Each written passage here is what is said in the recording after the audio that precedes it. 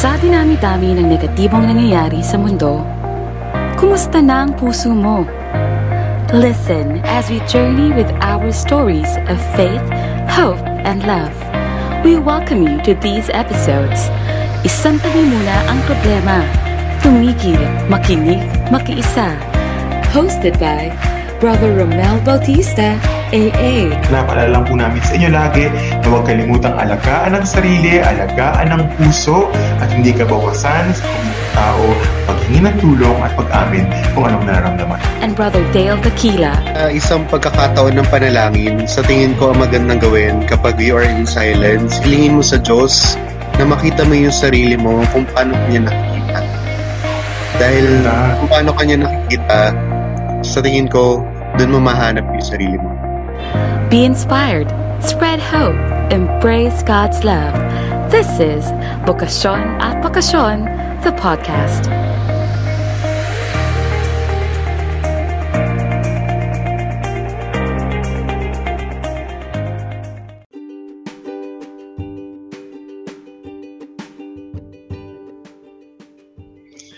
Magandang gabi po sa inyong lahat. Tayo na't magkwentuhan ng buhay at pag-asa. Magkumustahan tayo at tayo po ay magsaya. I am Brother Romel.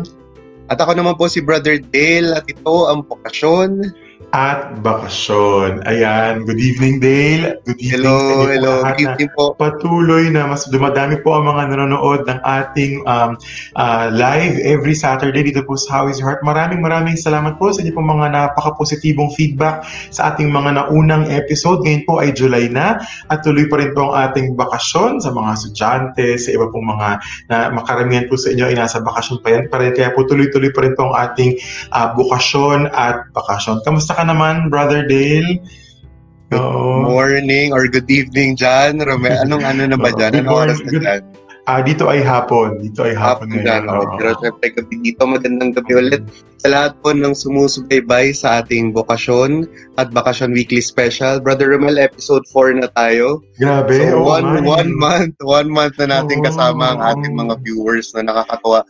Parang bilis lang ng panahon. Nakakatuwa din at gusto din natin magpasalamat doon sa lahat ng mga nagpapadala ng mga personal na mensahe sa atin. Brother Romel, alam ko, may nagsasend sa'yo ng mga messages, nagsishare sila ng mga insights nila kapag talagang nakaka-relate sila dun sa mga pinag-uusapan natin. Yung kay Doc G, marami nagsend sa akin ng messages at saka kahit yung pilot episode natin nung pinag-usapan natin yung mga advocacies natin yung sa mental health, yung How Is Your Heart, saka Silver Lining Project, yung mga parents trying to reach out sa mga anak nila, marami nagpapadala ng mga mensahe sa atin. And for that, we are truly grateful, Brother Romel. Maraming salamat. Naiintindihan po namin na iba po hindi niyo po kayang i-comment sa public kasi po napaka-personal, yung mga kailangan niyo pong ibahagi. At na-appreciate din po namin yung tiwala pong binibigay niyo po sa amin sa mga private messages po na sinesend niyo po sa amin at makakaasa po kayo na kasama po ninyo kami sa inyo pong paglalakbay, sa inyo pong mga pinagdaraanan. At kita-kita ko, Dale, na kahit na ilang buwan na yung lumipas, na kumbaga paluwag na ng paluwag yung mga batas dito sa France. Dito kasi sa France talagang totally deconfined na. Ibig sabihin, nag-declare na yung president na kumbaga we are free to move, anyhow we want. At alam ko sa Pilipinas, even though hindi kasing bilis nung sa France, ay talagang dahan-dahan na rin nagiging quote-unquote normal. Pero I'm sure hindi pa naman po talaga ganun kabilis mawawala itong aftermath po ng COVID-19 at maganda pa rin pong maging conscious po tayo, maging prudent po tayo, maging safe pa rin po tayo, at maganda pa rin pong pag-usapan yung mga kumbaga epekto nito sa atin, especially po sa ating mental health. Maganda, Dale, ay kamustahin natin ang mga frontliners natin, di ba, Dale? Yes, kasi parang sila talaga yung at sila talaga yung tampok sa episode natin ngayon. Kumustahin natin. Kamusta ba yung mga frontliners? Kasi, Brother Romel, itong COVID-19 pandemic na to, kung isa man talaga sa mga makikita natin ay may mga tao na nagsilbing inspirasyon dahil they offered themselves, no? Talaga naglingkod sila sa panahon ng pandemic na to. At sila walang iba kundi yung mga frontliners natin, from the medical doctors to the nurses, iba't ibang mga healthcare professionals na nag-enter ng service nila. Malaking bagay yung ginawa nila. Kung wala sila, hindi natin alam kung paano natin survive. Hindi lang yung mga doktor din, pati yung mga naglilinis sa ospital, yung mga service crew, yung mga volunteers po, yung mga kapulisan, etc. na lahat po talaga ay sama-sama natutulong. Ngayon pong episode na to ay para po sa inyo, kaya po isa pong itong pagpupugay at pasasalamat po sa lahat ng ating mga frontliners. I-appreciate po natin sila ngayong gabi ito dahil talaga hindi madali din kasi tayo nga, as I was thinking, kumbaga hindi naman tayo nag-work sa hospital ngayon, pero every time that you think of, COVID cases, parang you feel a sense of fear, di ba? At kung paano pa yung mga frontliners, yun yung iniisip ko, paano pa yung mga frontliners talagang mayroong direct contact sa mga patients. Talagang, I think it's such an act of bravery, of heroism na maituturing kasi talagang tinatayang nila literally yung buhay nila para makapaglingkod sa mga taong hindi nga naman nila kilala pero alang-alang sa serbisyo publiko. At maganda dahil ngayong episode na to ay meron tayong privilege makausap at makakwentuhan ng isang frontliner. Excited ka na ba, Dale? Oo, excited ako kasi hindi lang sa frontliner siya, pero Brother Romel, matagal na rin natin kilala itong very special guest natin ngayong gabi. No? At nakakatuwa dahil kasabay din nung vocation journey natin, ako na nag-pursue na vocation ko for diocesan priesthood at ikaw naging teacher and then eventually pumasok sa religious life. Itong guest natin na to, kasabi din natin naging estudyante and ngayon nasa path na siya para maging or bilang isang doktor. Ang maganda kasi bago siya naging doktor, ngayon kasi isa na siyang ganap na doktor, nakita natin siya as a student leader, as a collaborator sa student governance. Tapos kahit naman noon pa alam natin na itong guest natin na ito, kahit na she could have, just dedicated her life as a student for herself, para sa sarili niya. She continues to choose to be of service to others in sa student council and many other forms of services. Tapos nagpunta siya kasi noon po, president siya ng, mamaya papakilala natin. Pero hindi pa siya medicine student nung nakilala natin siya. Pero ang gusto ko lang i-emphasize is that kilala ko tong tao na to na talagang kahit na she's given, I think, a privilege to live a comfortable life, she remains to be conscious of the needs of others, and so she always chooses to be of service to them. So talagang maganda, nakakatuwa na maging guest natin siya tonight. Yes. At bago mo, Brother Mel, pakilala ko sino yung special guest natin. Naalala ko lang, ngayon ko lang naisip ulit, dapat pala share ko kanina, few days ago, may kausap ako na kasi marami tayong mga kilala na mga nakasabayan natin sa UST. Kasi ngayon mga residents na or mga talagang doktor na, meron ng mga specialization. Yung tinatanong ko kasi sila, kamusta sila? Yung usapin ng about sa PPE, yung personal protective equipment kayo, yung PPE, diba? Ang hirap pala yung discomfort and sacrifice na ginagawa nila kasi every time na may bibisadahin silang pasyente, kailangan papalitan nila yon. So, kung meron silang rounds na mga 8 pasyente, 8 beses sila magpapalit noon. Tapos, you could just imagine kung gaano kainit yung equipment na yun, yung sacrifice na yun. Pero on top of that, marami pa ang pag-uusapan natin mamaya yung mga sacrifices, yung mga ano yung kailangan nilang i-let go muna for the time being na sila yung mga frontliner. So, nakaka-excite. Mag-uusapan din natin, syempre, yung mental health ng ating mga frontliners. Yes. Diba? How does this crisis affect them and how are they able to cope with it? So, napaka-exciting. Talagang hindi na makahintay ipakilala ang guest natin ngayon, Brother Dale. At dahil dyan, Dale, sobrang hindi na tayo makahintay ipakilala ang ating very, very special guest tonight. Let us all welcome sa ating Bokasyon at Bakasyon live stream sa How Is Your Heart. Please welcome Dr. Honey Vanyo. Hi! Hello, honey. Teka, tawagin mo natin siyang Doc Honey, Dr. Honey. Grabe, it's okay. I don't So, honey, welcome to our live stream. And we do this every Saturday to just share about our thoughts after we still have this pandemic, but I think we still have this aftermath. And we'd like to believe that the effect of this is also concerning our mental health as people. And so, parang kamustahan lang. Kamusta na ba yung puso natin?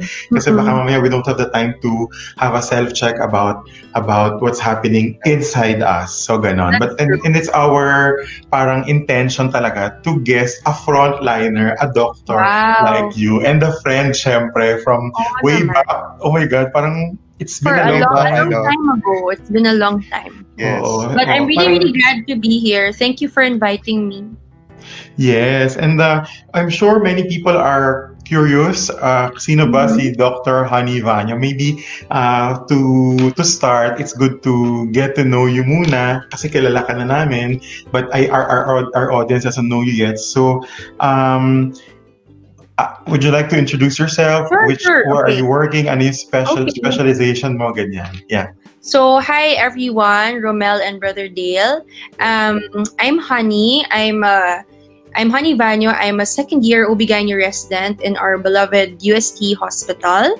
I finished my pre-med and my medicine degree also in UST. So I am from a family of 6, and I'm the eldest among my siblings, and I'm the first doctor in the family. So somehow this is very new also to our family. So to everyone also out there na wala din kayong family members who understand what you're going through, then I think this is also the best way for you to check on what's happening in your heart and also what's happening in society kasi you're not alone.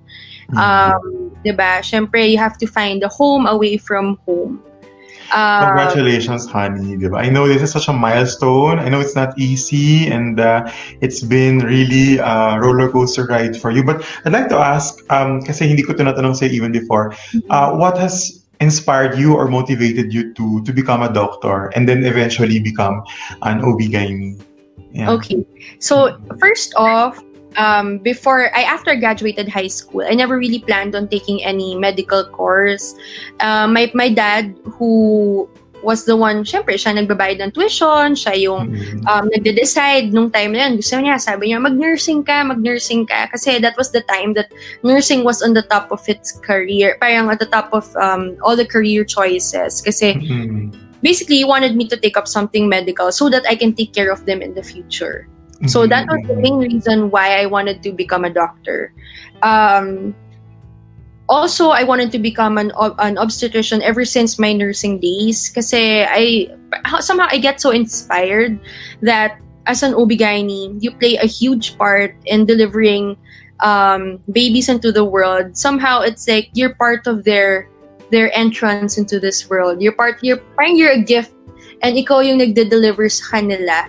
Ikaw yung nagpe-present ng gift sa family or sa parent. So, I find it so amusing kasi nga, focusing on women's health and the gynecologic part,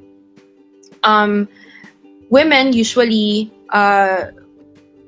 they find difficulty in seeking help from other people. And as an OB/GYN, we don't just focus on the health-wise. We also make sure na holistic yung pag-treat namin sa kanila. And I wanted that kasi I want to be someone na someone can open up to. Beautiful, kasi parang kanina, yung wala ka pa dito, we were talking about how we became, yung common denominator natin was that we were in the same central board in 2011 to 2012, and we were already saying and sharing good things about you, saying that you could have chosen to have a little more private life by just being a student, by, enjoying also your teenage life, but you actually made sure that you would be of service to others by serving in the student council. And I'm sure even after that, you've had other endeavors that are of service. And hearing you right now affirms that indeed your choices to become a nurse and then a doctor are actually rooted from your desire to be of service to your parents first and then eventually to women. So ang ganda marinig yun. So thank you, and thank you for having such heart of, that's very much willing to be of service. And Dale, alam mo ba na aside from yung common denominator natin na being Thamasians and being student leaders before, Honey was actually, and Honey is a true blue Assumptionista also. Maganda rin yung handwriting mo, Honey. Oo, pa-script na patulis. So, yung ibang mga naging teachers ni Honey, naging co-teachers ko actually, ganyan. So, tapos ako naman, yung favorite prof ko sa Ateneo was Dr. Pinky Valdez. Siya yata yung president ng Assumpta Theatrica. She was one of the people na mahilig kasi siya sa arts eh. She's now the president of the college. Okay. Back then, she was sa Theatrica. Siya yung parang director ng time na yun. Favorite I'd like to greet, kasi my friends who are teachers, I'm sure very, very proud of Honey for having heard that aside from achieving her dreams of becoming a doctor, hindi lang yun kasi di ba sa Assumption, we always say that there's academic excellence for service. And I'm happy ko marinig kasi parang your academic excellence not only for yourself but also for the service of others. Sabi, grabe, nasa first point pa lang tayo, Dale, pero ang dami na natin napupulot from Dr. Honey. I remember there was one time, I think I was in a mall, nakasalubong ko si Mrs. Ayala. And then, I greeted her. I said, Miss Ayala, I was your student back then. Sabi niya, you look so familiar. Sabi ko, I was your student in literature. Tapos sabi niya, what are you doing now? Sabi ko, I'm an OB resident na po. Sabi niya, ganun na ba ako katanda? But she never aged a day. She looked the same. Mrs. Ayala is the Director for Academic Affairs of the Assumption. So, we'd like to greet her, Miss Mary Ann. Hello. So, and I'm sure marami, Honey is just one of the many, we call them old girls, many of the old girls who are aside, yun nga, Assumption na, tas UST pa. So, ang saya-saya kasi talagang ang ganda-ganda ng mga hindi po, maganda po, I think it's a message for everyone that we have to use our education not only for our own but also for the service of others. So, and ngayon, Dale, syempre, punta na tayo sa'yo. Ayan, kasi... Pero nakakatuwa na pakinggan si Honey kasi talagang staying true sa identity niya as an alumna of Assumption and then UST, na kahit yung choice of being an OB-GYN was to empower or to be there for the women na nagbibigay na nanganganak, no? Honey, let's talk about yung life of being a frontliner kasi for the past weeks, lagi nakikita natin sa news yung mga frontliners, mga doctors, mga medical professionals. Pero behind that, sabi ko nga kanina kay Romel, nag-uusap kami before pumasok ka na meron akong kaibigan, ina-explain niya ang hirap nung pinagdaraanan nyo, yung mga discomfort nyo ngayon, yung PPE pa lang, you have to wear 8 to 10 PPEs a day. May mga ganun siya kinakwento. So, kamusta yung pagiging frontliner? Well, I can't really say that I am siguro frontliner, but we have different posts kasi. Like, for example, we have to segregate our posts as OB-GYNs kasi we cater to a special population who are pregnant or sometimes even patients who have gynecologic cancers. So, our posts are segregated. We do have a triage, but what the most important aspect that siguro I can consider nitong pandemic is yung exposure namin sa mga pregnant patients who are symptomatic and don't know that they have COVID. It happened siguro on an earlier this year, around March. Syempre hindi pa ganun ka-definite yung protocols and bringing in our patients or testing our patients. Parang we weren't parang di pa tayo sanay. Yung buong healthcare system natin, we're still not so used to it. All we know is that patients with fever, cough, colds, diarrhea, yung mga patients na gano'n. So, what's scary or what makes us very anxious is yung exposure natin, not knowing that they are COVID positive pala. Yeah. I'm not at the ER. I don't usually stay. I'm not placed there 24 hours a day. But we go there every time we have a patient. So one of the pinaka-hassle yung magpapalit ka ng PPE. It's true. We use several PPEs every time kasi we don't want to cross-contaminate. We change into our scrubs when we go into the ORs or in the delivery rooms. And we wear siguro until 4 layers of PPE with mask and even with face shield, which is so uncomfortable and sobrang init. And sometimes the OR or the procedures can go as long as 4 or 5 hours, or monitoring a patient in labor, you have to be in full PPE also. Kasi hindi mo alam sometimes if they don't have the testing, hindi mo alam kung positive ba sila or hindi. Which is sad. Kasi nga, sometimes yung patients natin, hindi naman talaga sila fortunate to have as much money to provide for yung mga medical expenses like yung mga testing, ganito. Yun yung nakakalungkot. And at the same time, after all of this, after an entire duty is done, what keeps us most anxious is having to go home to our families. Kasi, yeah, right? Our age, carriers tayo lahat. We don't know kung, especially kung hindi nga, sinasabi ko, a lot of pregnant patients are asymptomatic but are COVID positive. My dad is already beyond 60, my dad is already 60 years old. So, easily, pwede ko sila ma-infect. So, yung fear na yon of bringing the virus to my home in Laguna is what keeps me up at night. Or kaya yung fear na I've been quarantined twice, by the way. I've been tested twice because I've had exposure twice also to suspected patients. Thankfully, all my swabs came out negative. Pero yung third time naman was when yung patient that I saw, wala akong kahit anong PPE. Like, I was just in a basic surgical mask. Yeah. And then her result came in that evening. I was already in my house because I was from duty. Her results came in that evening. I was at home. And then I got a call from one of my seniors saying na positive si patient ganito. So at 10 o'clock... Take us back. How did you feel that time? I was so nervous kasi sabi ko, Diyos ko, ano ko ba, na infect ko na ba yung buong pamilya ko? Ano ba to? My entire family, they're all at home. My parents, my siblings, mga kasambahay namin. Nakakatakot. So what I did was at 10 p.m. I drove back from Laguna to UST. So sabi ko, I have to go. And ang pinakamasakit siguro doon is not being able to hug them after knowing that hindi mo na alam kung kailan yung next time na makikita mo sila. Grabe, no?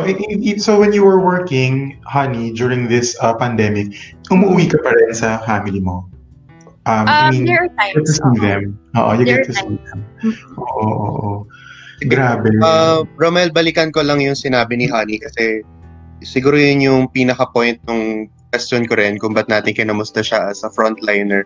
How do you handle yung ganong mga fears? Kasi alam mo, you are at risk na ma-infect ka or ma-contaminate ka ng virus. At the same time, yung support system, alam mo na hindi mo malalapitan yung family mo, na support mo. Meron nga tayo friend, di ba, doctor din siya, yung anak niya, hindi rin niya mayayakap. And then, how do you handle those kinds of fears? Well, first and for my dad kasi, I come from a Christian family talaga. So my dad is a devout Christian. So he hates it. He hates it when I say I'm anxious, I'm worried. And he said that if you are anxious, you lose your faith in God. So he always says that. So number one, of course, I try to pray. My dad sends me this daily niya na video. Yeah, he sends like a daily video from our church. Tapos may mga prayer warriors. It boosts my morale, and also my co-residents who really check on me from time to time. Yung mga seniors ko, they call me. Yung boyfriend ko rin, si Ted, he's been with me all throughout. Kahit samahan ako sa hospital na magpa-clearance, magpa-testing, sabay kami nagpa-swab, ganon. Kasi mostly, siya yung kasama ko. Also, yung mga Zoom conferences, ganyan, nakakatulong siya. Like, ganitong check-up, like us talking to each other. It makes you realize na even if may mga social distancing, ganyan. I still have friends and I still have people I can talk to, kahit online. Tama, Dale, no? Parang we've been actually hearing from other people also with our other guests na gaano ka-important yung prayer and then yung support group system, that even if you don't get to really touch them and be with them, the fact that they are expressing their presence, they're there for you. It helps. Yung tsaka yung realization na we're not really apart kahit na literal na merong physical distancing, mas minsan para mas malapit pa nga tayo minsan sa panahon ngayon kasi we check on each other more often, no, sa mga families natin. Somehow parang I feel like yung faith natin has strengthened kasi minsan di mo na lang talaga iisipin, there's no other cure, there's no cure yet, there's no vaccine, so who else can you lean on? Who is the only person that you can actually hold on to except the resident ko, senior resident ko. That same time that I got that call, nag-positive siya. So, nauna siya mag-test sa akin ng 2 days. So, this was the time na nagkaroon ng problem sa RITM kasi nagka-delay din sa mga testing because na-affect talaga sila ng virus. So, ang tagal. Siguro mga 2 weeks na wala pa yung result ko. Tapos siya... How was that? Yung 2 weeks na yun? Iba yung kaba niya. Kasi it's real. Like, isipin mo talaga It plays with your mind. It really plays with your mind. It's real. The anxiety is real.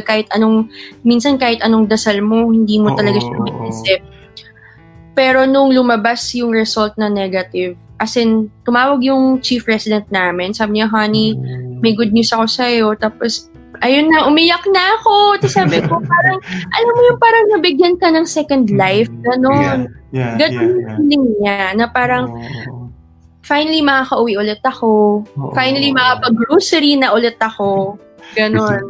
We were even saying, honey, kanina sa intro namin na parang kami nga na hindi, alam mo yun, up and close sa hospitals or hindi kami frontliners. Meron kaming sense of parang fear or paranoia. Alam mo yun, meron na kami palang ganda na what more kayo. Talagang I was even saying kanina sa intro na your profession right now is such a huge act of bravery and heroism kasi literal tinataya niyo yung buhay niyo for people you don't know, but it's actually for the love of your profession and of service for others. So, talagang, wait lang, bago tayo magpatuloy, talagang, I'm sure maraming mga nanonood na gusto mag-express ng kanilang appreciation. I-type nyo lang po yung mga appreciations nyo, yung mga pagpasalamat nyo po sa mga doctors, kagaya po ni Honey, mga frontliners. Hindi lang mga doctors, nurses, mga naglilinis, mga staff sa hospital, etc. Pwede nyo rin silang itag, di ba? Just to appreciate. I think, as what Honey said, the fact that you're expressing your support, moral support, is really such a big factor and help for them. So, huwag nyo pong kalilimutan kung kayo po yung mga kaibigan and family members who are in this field na iparamdam sa kanila that you are with them in this journey, di ba? And nakakataba ng puso talaga. Kasi lalo na, I think yung boyfriend ko si Ted, he's an orthopedic surgeon naman also in UST. So, his favorite would be, kahit na in this pandemic, we choose to be exposed in the hospital, it feels good na parang kami yung quote-unquote bida. Ganon. He likes it kasi parang it boosts our sense of morale kasi ngayon, we don't know until when. Yeah. Don't know until when.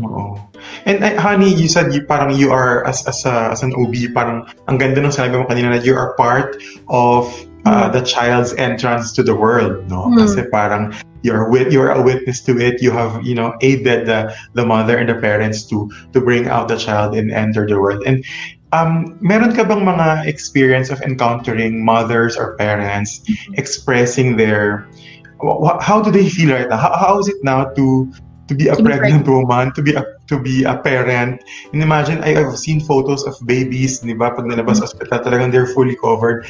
Yes. Ang cute, pero parang ako personally, I felt a little sad for them na parang this is the kind of world they've seen as they went out. So parang meron ka bang wala to sa script natin, pero I think magandang pag-usapan. Yeah. How is it to be a mother or a parent now? Yeah. I think for me of all the patients encountered, pinakamahirap maging buntis at this time. Because, number one, baba yung immune system mo, you're really prone to developing to catching the virus. Second, hospitals are focused and catering more to COVID patients. So, sometimes, they don't know where to go. They don't get their regular checkups as how they're supposed to how it was before. What's sad is like, they go from one clinic to another, they do telehealth or telemedicine, but sometimes, I guess, being pregnant in itself is a big discomfort already kasi ang daming changes nangyayari sa katawan mo.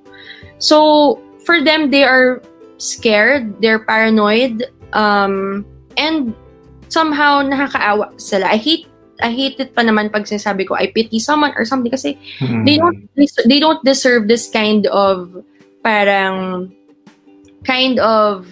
pandemic now kasi ang dinadala nila parang gift yan diba? Parang at the same time also siguro very special sila. Special population sila in such a way na pag may mga testing, they get prioritized din naman. Pagka may special cases, we have immediate guidelines for us to follow naman din sa kanila. Yung patient namin, I think, I'm not sure kung kilala niyo siya, pero professor siya dito sa UST. Na-CS namin siya dito a month ago. Na-CS namin a month ago. And nag-post pa siya sa Facebook. Ang cute-cute nung baby na pinost niya, na naka-face shield pa yung baby. Oh. Naka-face shield yung baby nung na-discharge.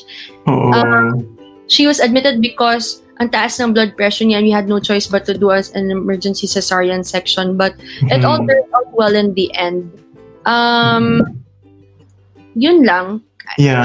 I feel like kawawa lang sila in a sense na they don't get that kind of checkups that how it was before sa kanila.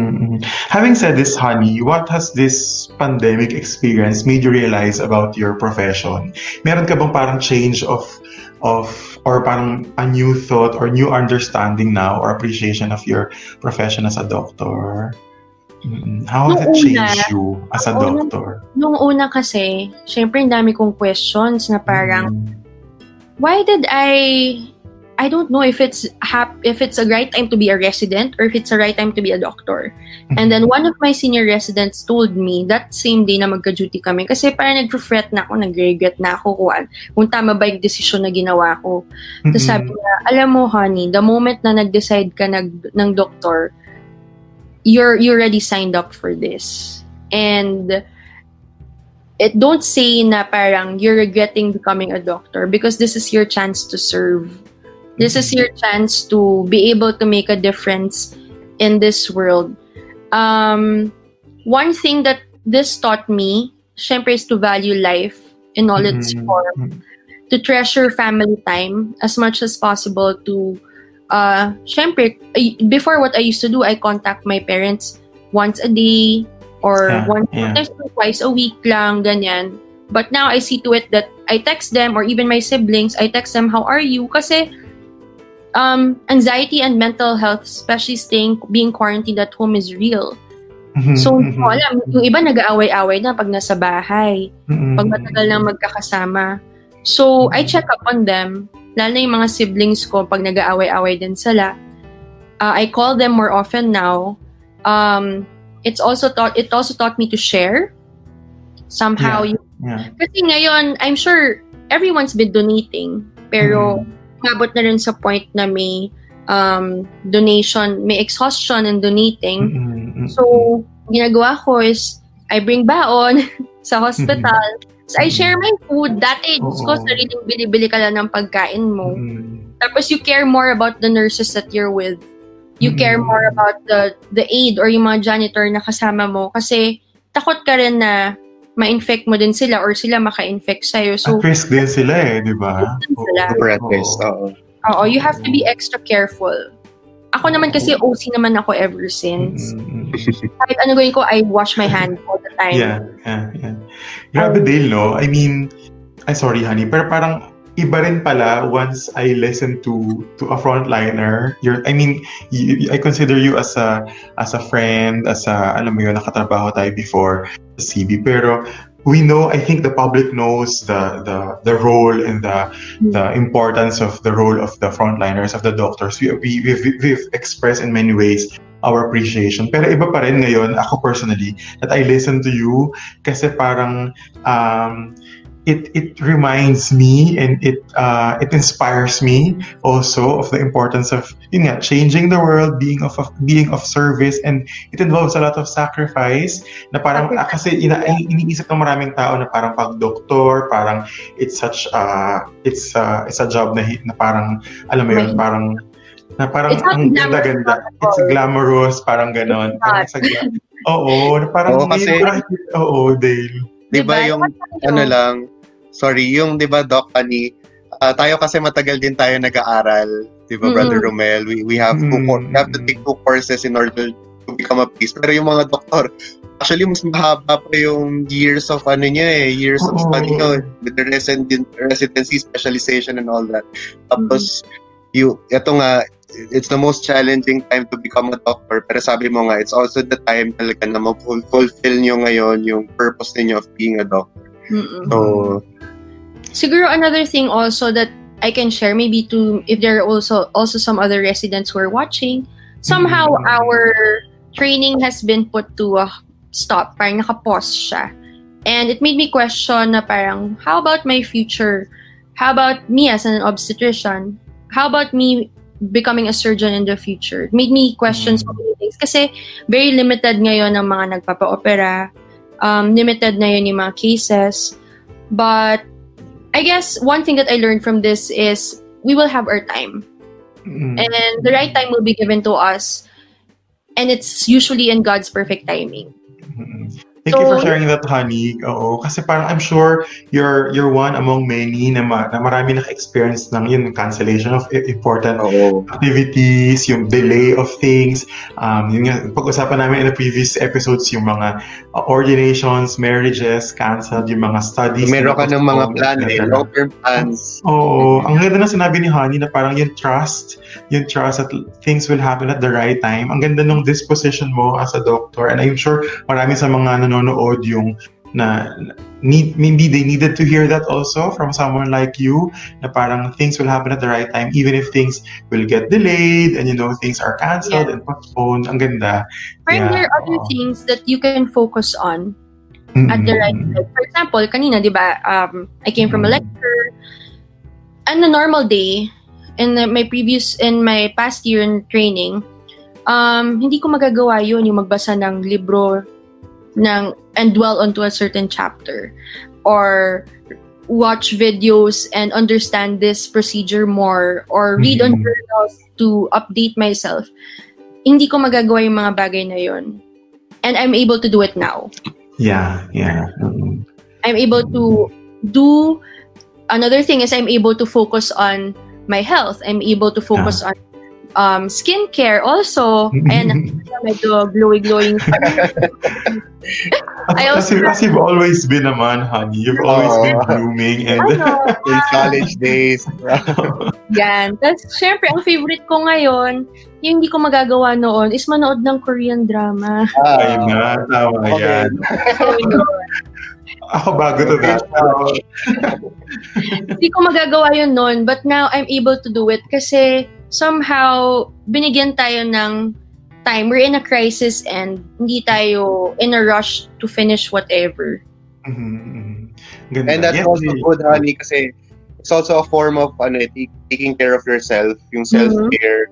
Importante na at least alam mo na itong time na to, you could also do the things na you love, na wala kang time before, or wala kang parang leisure to do it. At least ngayon meron, nakikita mo na meron. And importante, toxic, yung duty medyo toxic, nandun na may time ka.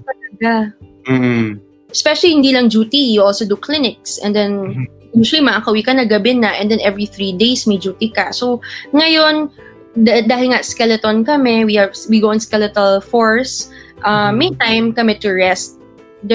very lenient ang hospital and giving us time to recuperate, lalo na pagpagod. Wait, I have one more thing to share also, what that made me realize then is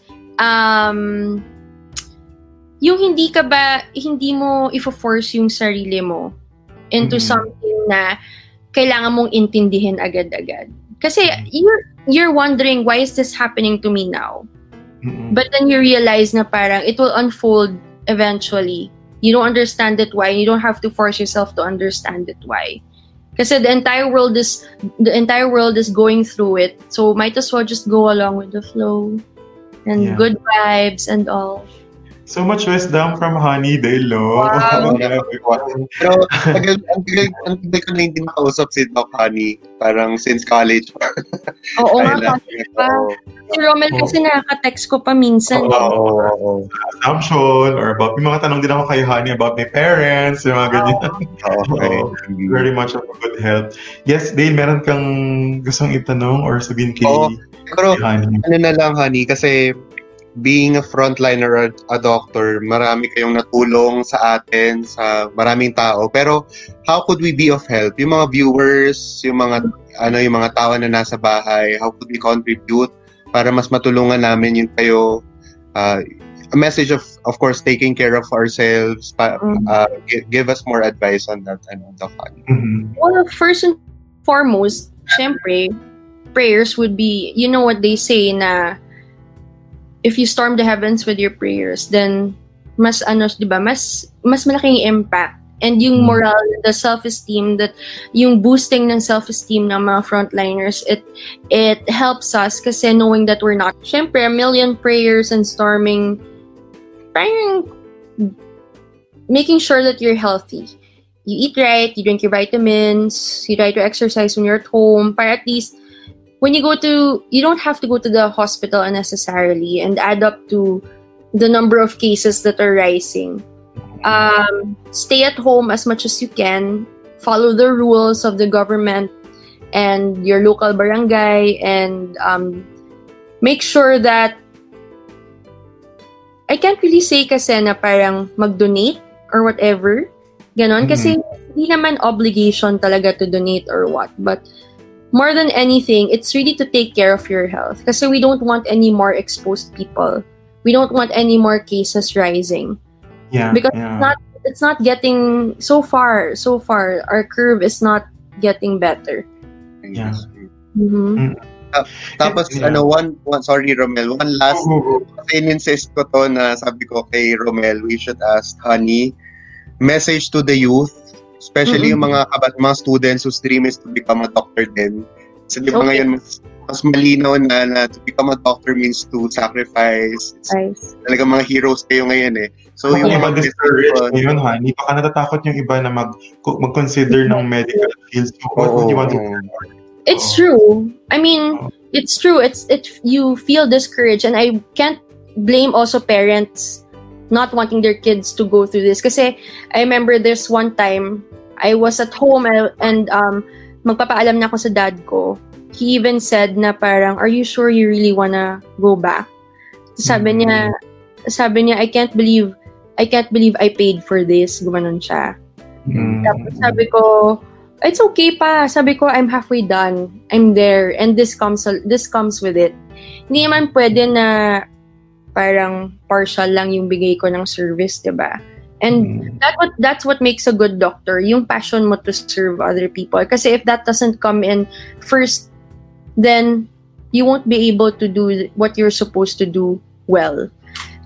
Second is, you have to appreciate the simpler and more parang basic things in life. You don't need to have all the nice gadgets or all the nice bags or all the nice things. And then this quarantine made me realize na parang the basic things are the only ones that are important sa atin. And being a doctor entails a lot of sacrifice, but you have to be 100% sure. You have to put your heart and your mind to it, because it's not easy. But nothing great ever comes easy. And sometimes it's just the first step That's the most difficult. After nun, sunod-sunod na. If you take that first step in achieving your goals, if you take that first step in pursuing to become a doctor, and dire-diretso na siya. Kasi nandun ka na sa path na yun. And if God is willing, kung ibibigay niya sa'yo, there are days na I-question na parang, Lord, para sa akin ba to? Lord, bakit ganito nangyari? Sa akin ba to? Para sa akin ba to? Papahirapan ka niya eh. But, the Lord gives the hardest battles to the strongest soldiers. Amen to that. Kailangan mo lang tatagan yung loob mo. Especially to those who want to be OB-GYNs in the future. Kailangan mo lang tatagan yung loob mo at tanggapin lahat for you to be the best version of yourself. Beautiful. Sorry, yung last aral is... Aral lang mabuti. Aral lang mabuti, of course. Aral lang kailangan yan. ang motto ko in life noon, nung med student ako, prayer is greater than sleep, is greater than studying, is greater than exams. Ulitin natin. So, prayer talaga. Prayer, ang hierarchy ko, prayer, sleep, study, tapos yung gusto ko yung hierarchy mo nasa second yung sleep. Parang pareho tayo. Priorities. Paano naman ako makakaalaga ng pasyente kung antok-antok ako? Oo, totoo. Mamaya. Parang it goes to show, I'm sure yun yung mga nanonood ngayon ng mga kabataan na baka na-inspire ulit na mawala yung takot. Parang nothing should actually stop us from pursuing our dreams, even the challenges that come along the way. And maganda kasi parang aware na ngayon yung mga nagdo-doktor, yung mga kabataan ngayon, aware sila that they're choosing this path, not just because of the perks of it, but also the sacrifices that go with it. And of course, the opportunity and the chances to serve the people. Ang ganda. It will be written in textbooks and in history that you were able to make a difference. And you were part of that. And because of that, as a friend, and as a Filipino, honey, and I'd like to express my deepest gratitude to you and to all the frontliners for such bravery, for such courage to yun nga, naisuungin yung ganitong serbisyo para sa mga tao, para sa mga nangangailangan.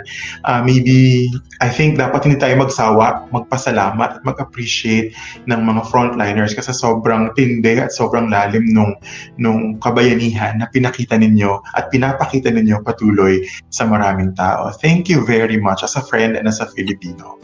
Ayan. Thank you also.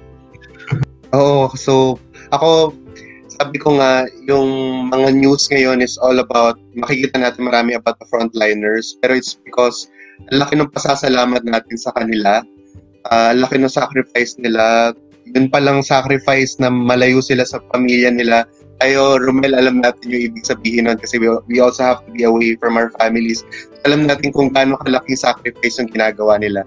And Doc Honey, on a personal note, nakakatuwa kasi sabi ko nga kay Brother Romel kanina, alongside nung sarili din namin vocation journey, nakita din namin yung mga achievements mo kasi magkakasabay tayo sa college. So nakikita din namin na now you're a successful and very passionate doctor. So, nakakatuwa. Ako, nakikita ko sa Facebook yung mga batch natin ng mga commercial doctors na rin. Nakaka-proud din.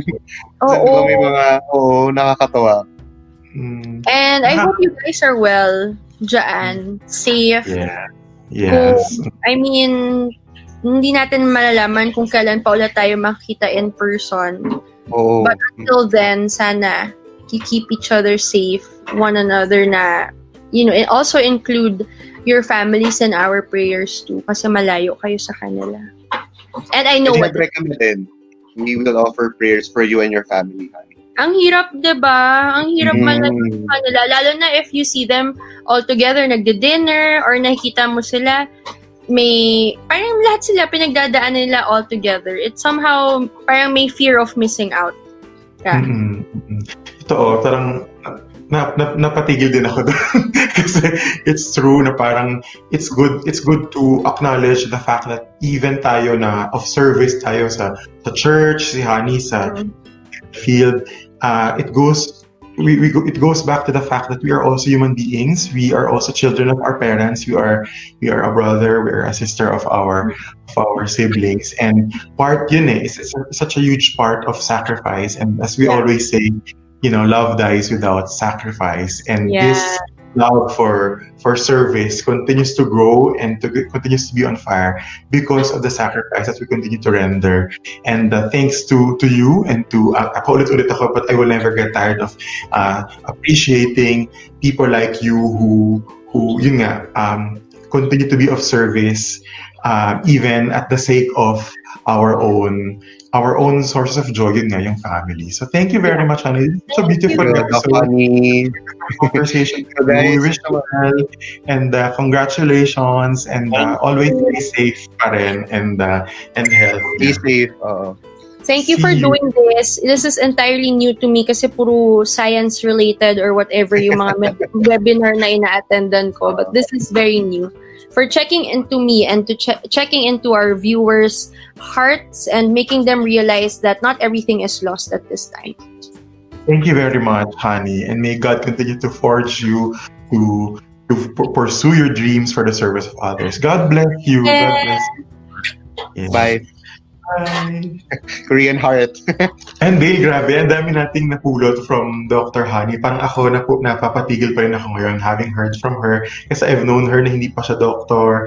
Tapos ngayon, gano'n na katindi na parang knowing Honey rin na parang she's a papa's girl. Na parang yun nga, parang pwede naman niyang isipin na hindi na lang ako mag-doctor. Alam mo yun, I'll just have my own life. Pero pinili niya to brave it. Sobra ako dun na natatouch at na-inspire na parang yung self-service, yung selflessness niya as a person, given her background, sobrang ang galing. Sobrang hanggang ngayon, hindi ako maka-get over doon. So ikaw, ano naman yung pulot mo sa episode na to? Parang nakakatuwa din kasi parang 9 years na pala tayo magkakakilala nila. Parang meron tayong virtual reunion ngayon. And yun nga nakaka-proud din kasi tayo, we are pursuing our own vocation, tapos nakikita din natin yung mga nakakasama natin before na meron ding successful na rin sila sa mga fields nila, and especially si Doc Honey, tapos yung iba pa natin mga friends na mga Tomasian doctors na ngayon hindi lang successful pero mga frontliners na tumutulong sa atin in this time of pandemic. And nakakatuwa kanina, behind the camera talaga, na nag-uusap tayo.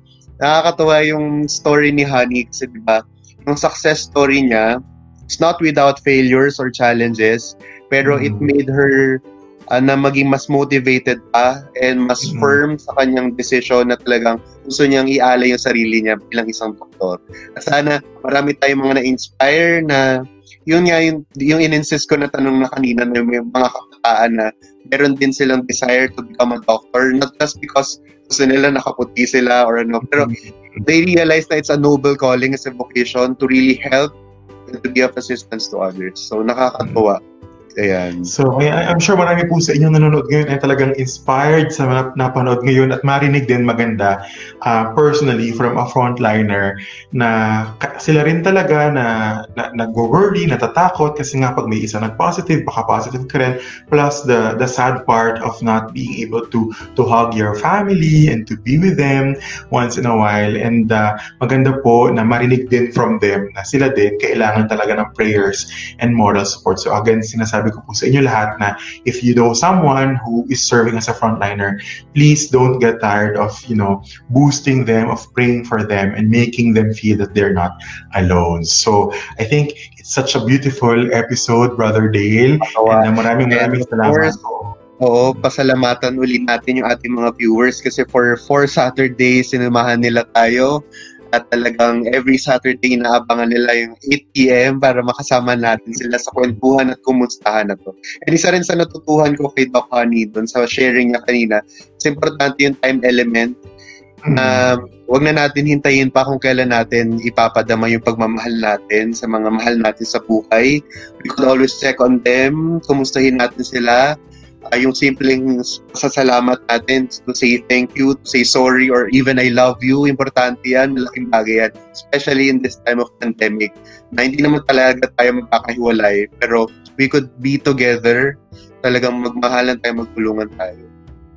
Tama. At dahil dyan, Brother Dale, maraming salamat sa lahat po na nanonood hanggang sa katapusan ng ating stream. Maraming salamat. Huwag niyo pong kalimutan na mag-comment, mag-react, at i-follow po ang How is Your Heart at ang The Silver Lining Project. At pinapaalala lang po namin sa inyo lagi na huwag kalimutang alagaan ang sarili, alagaan ang puso, at hindi ka bawasan sa pagiging tao, paghingi ng tulong, at pag-amin kung anong nararamdaman. Ako po si Brother Mel. Magandang gabi po sa inyong lahat. At tandaan nyo po na sa panahon ng pandemya na ito, hindi po kayo nag-iisa. Sama-sama po tayo. Basta magtitiwala lang po tayo sa bawat isa. Higit sa lahat, yung pagtitiwala po natin sa Diyos. Magandang gabi po. Mag-iingat po kayo palagi. Ako po si Brother Dale. At ito po ang Bokasyon at Bakasyon. Good night. God bless you. Finger heart.